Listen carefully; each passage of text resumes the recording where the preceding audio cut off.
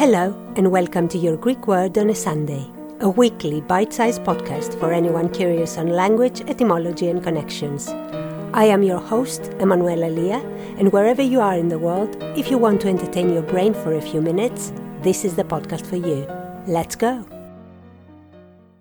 I always thought that the English find this word a bit difficult, not because of its meaning, but because the original spelling has been kept, and that can be a tad confusing since it's a different alphabet. Onoma in Greek means name. Pio means I create, I make.